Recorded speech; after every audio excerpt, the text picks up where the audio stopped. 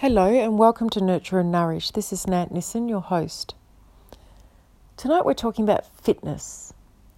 And before we talk about that, I just wanted to remind you, and I'm sure I'm reminding you because I know a lot of people have heard this story, and I won't do this story justice, but you'll get the gist. I was told a story once about a person who was witnessing two butterflies coming out of their cocoon, or caterpillars turning into butterflies. And one of them was almost out. But this person was noticing that the other was still struggling in the cocoon. And they felt sorry for this caterpillar turning into a butterfly. So they opened up the cocoon to help it. Now the butterfly that did it all on its own lived and flew on. And the butterfly that was helped passed away. When it came out of the cocoon, it wasn't able to fly at all. Now this person was confused about this, so sought some answers. And someone who knew about butterflies told them that it's actually the resistance and the challenge of getting out of the cocoon that gives them the ability to fly. It creates chemicals in their body. It creates strength in their wings. And the caterpillar cannot become a butterfly without that resistance, without the resistance and the challenge to change into the butterfly. It is actually that resistance that causes the butterfly to be so beautiful, that causes it to be able to fly in the first place. Which leads me to fitness and the analogy of resistance and muscles, etc. Fitness is an incredible part of the four pillars, very much intertwined with the first physical pillar. However, it has hundreds of positive impacts in all of the pillars: the physical, the mental, the emotional, and the energetic. Now, I've recently embarked on a new fitness journey. I like to set new goals and challenge myself, especially in the fitness area. And in embarking on this, I realised that even though I've been on this journey of fitness for such a long time, as we make new and exciting goals, there is still some resistance that comes up. Just as when I lift weights, I have resistance. And without that resistance, I'm not able to make my muscles stronger. I'm not able to get the results I want. My body also had some resistance in terms of my mental pillar, creating new habits again, making time, getting used to a new routine. I also had resistance on the emotional pillar, because at first, as my body was changing, and changing for the better, changing how I wanted it to change, to be stronger, to feel fitter, to have more energy, to have better quality sleep, for my posture to improve, all of those wonderful things, I felt differently in the world. I was travelling around the world during my day, feeling differently than I usually do. I felt better. I felt more energetic. I had more confidence. So many positive results. But I felt different. And that brought up a challenge. When I moved into my mental pillar wanted me to stay where I was. I felt safe where I was. My body felt safe where I was. Even though I wanted it to change, I wanted to have more energy. I felt safe where I was. I knew about that place. I'd been there for a little while. And my mental pillar was saying, You don't need to do this. This is too difficult. You don't have time for this. We've got other things to do. When I was too focused on the mental pillar and I moved too far into overthinking and into my mind, I noticed that I had a real resistance to the change that I actually wanted to create within myself. I had resistance against the resistance that I wanted. I had resistance against the challenge that I wanted in my life, that I brought upon myself as an exciting journey. My mental pillar said, let's stay the same. And it brought up many, many sabotage patterns. However, when I moved into my emotional pillar, into my body, into myself, I was reminded that feeling that energy, feeling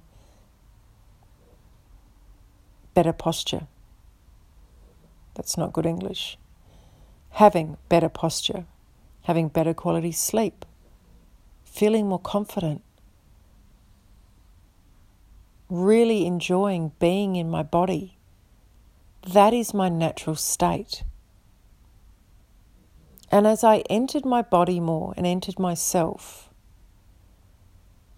and kept reminding myself that my natural state is one of loving being in my body, I was able to move through the feelings and sabotage patterns of old that were coming up. I was able to release them. I was able to acknowledge them, accept them, release them, and realign with my natural state. Realign with the fact that my natural state is to create an environment within myself that I truly love. And the actions that I was taking was helping me do just that. My desire to be fitter, my desire to have better posture, so that when I'm working on my computer all day, I don't feel it in my shoulders. My desire to have a greater endurance, to have better cardiovascular fitness. My desire to have this goal is part of my natural state, is part of me being the best me I can possibly be. And that's how our desires help us. They're there to help us be our very best selves.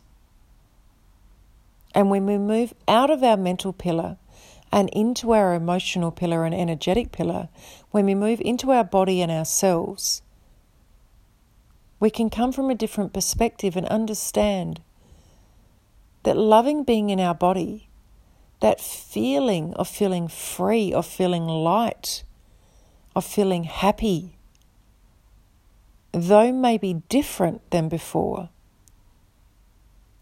is exactly where we need to be. It is our natural state. And then we can return to our mental pillar, knowing that we are larger than our mind, we are larger than our body, and we can guide our mental pillar for good use. Instead of allowing our mind to control us with its sabotage patterns and its old habits that no longer serve us, we can guide our mind and say, I need you to look after me. Those days that I'm not really feeling like working out, or those days I'm low on energy, I need to call on you for discipline. I need you to remind me that I made a commitment to myself, that I'm going to show up for myself. I need you to remind me and help me through imagination of my desires and the reason that I wanted this goal in the first place.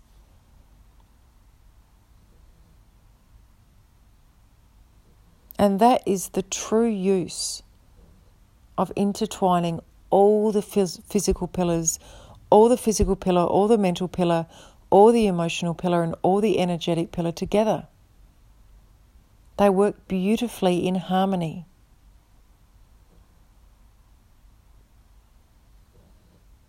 What we need to do is move out of our overthinking mind, out of our anxiety-ridden mind, into ourselves and our body. Free ourselves, accept, acknowledge and release what needs to come up, and realign with our natural state. Realise that we are larger than our mind, we're larger than our body, and we get to guide our mind. We get to use our mind for good. We get to guide our mind and say, hey, when I need your help, I'm going to call on you because you're really good at discipline. You're really good at reminding me.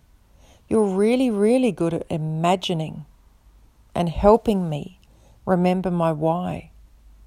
You're really good at helping me visualize and to see things, to help me create.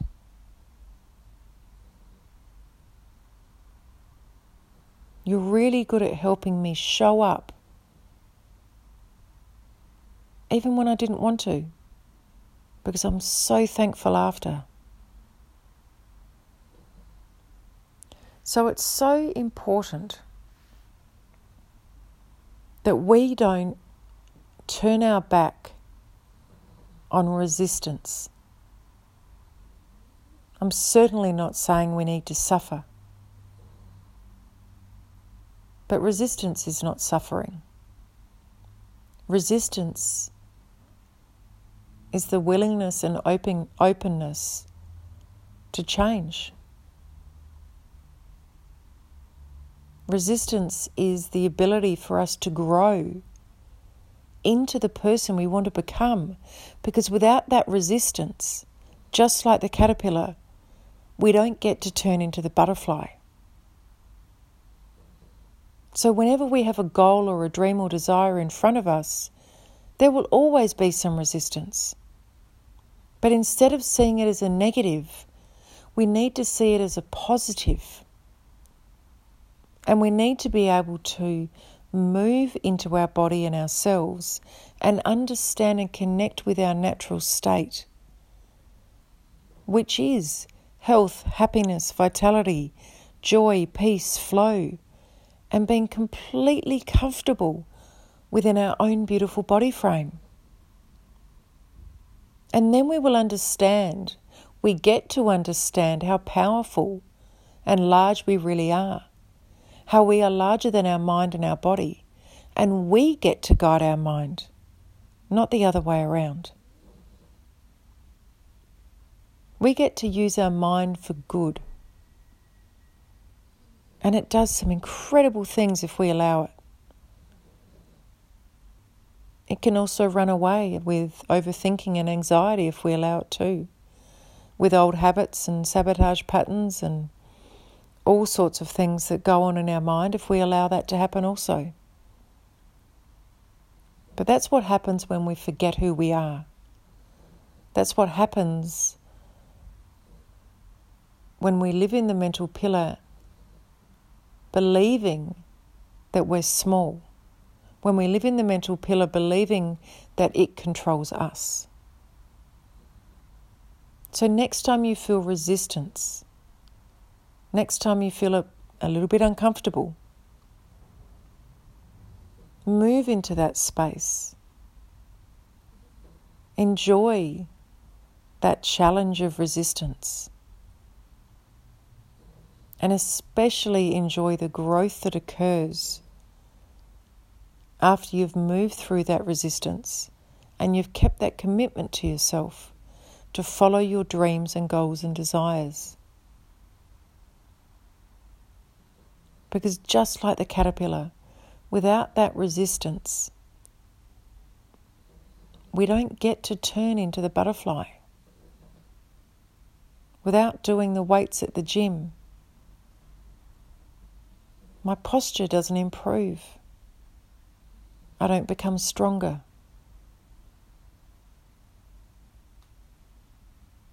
Without learning new skills, we don't get to understand how to use our computer.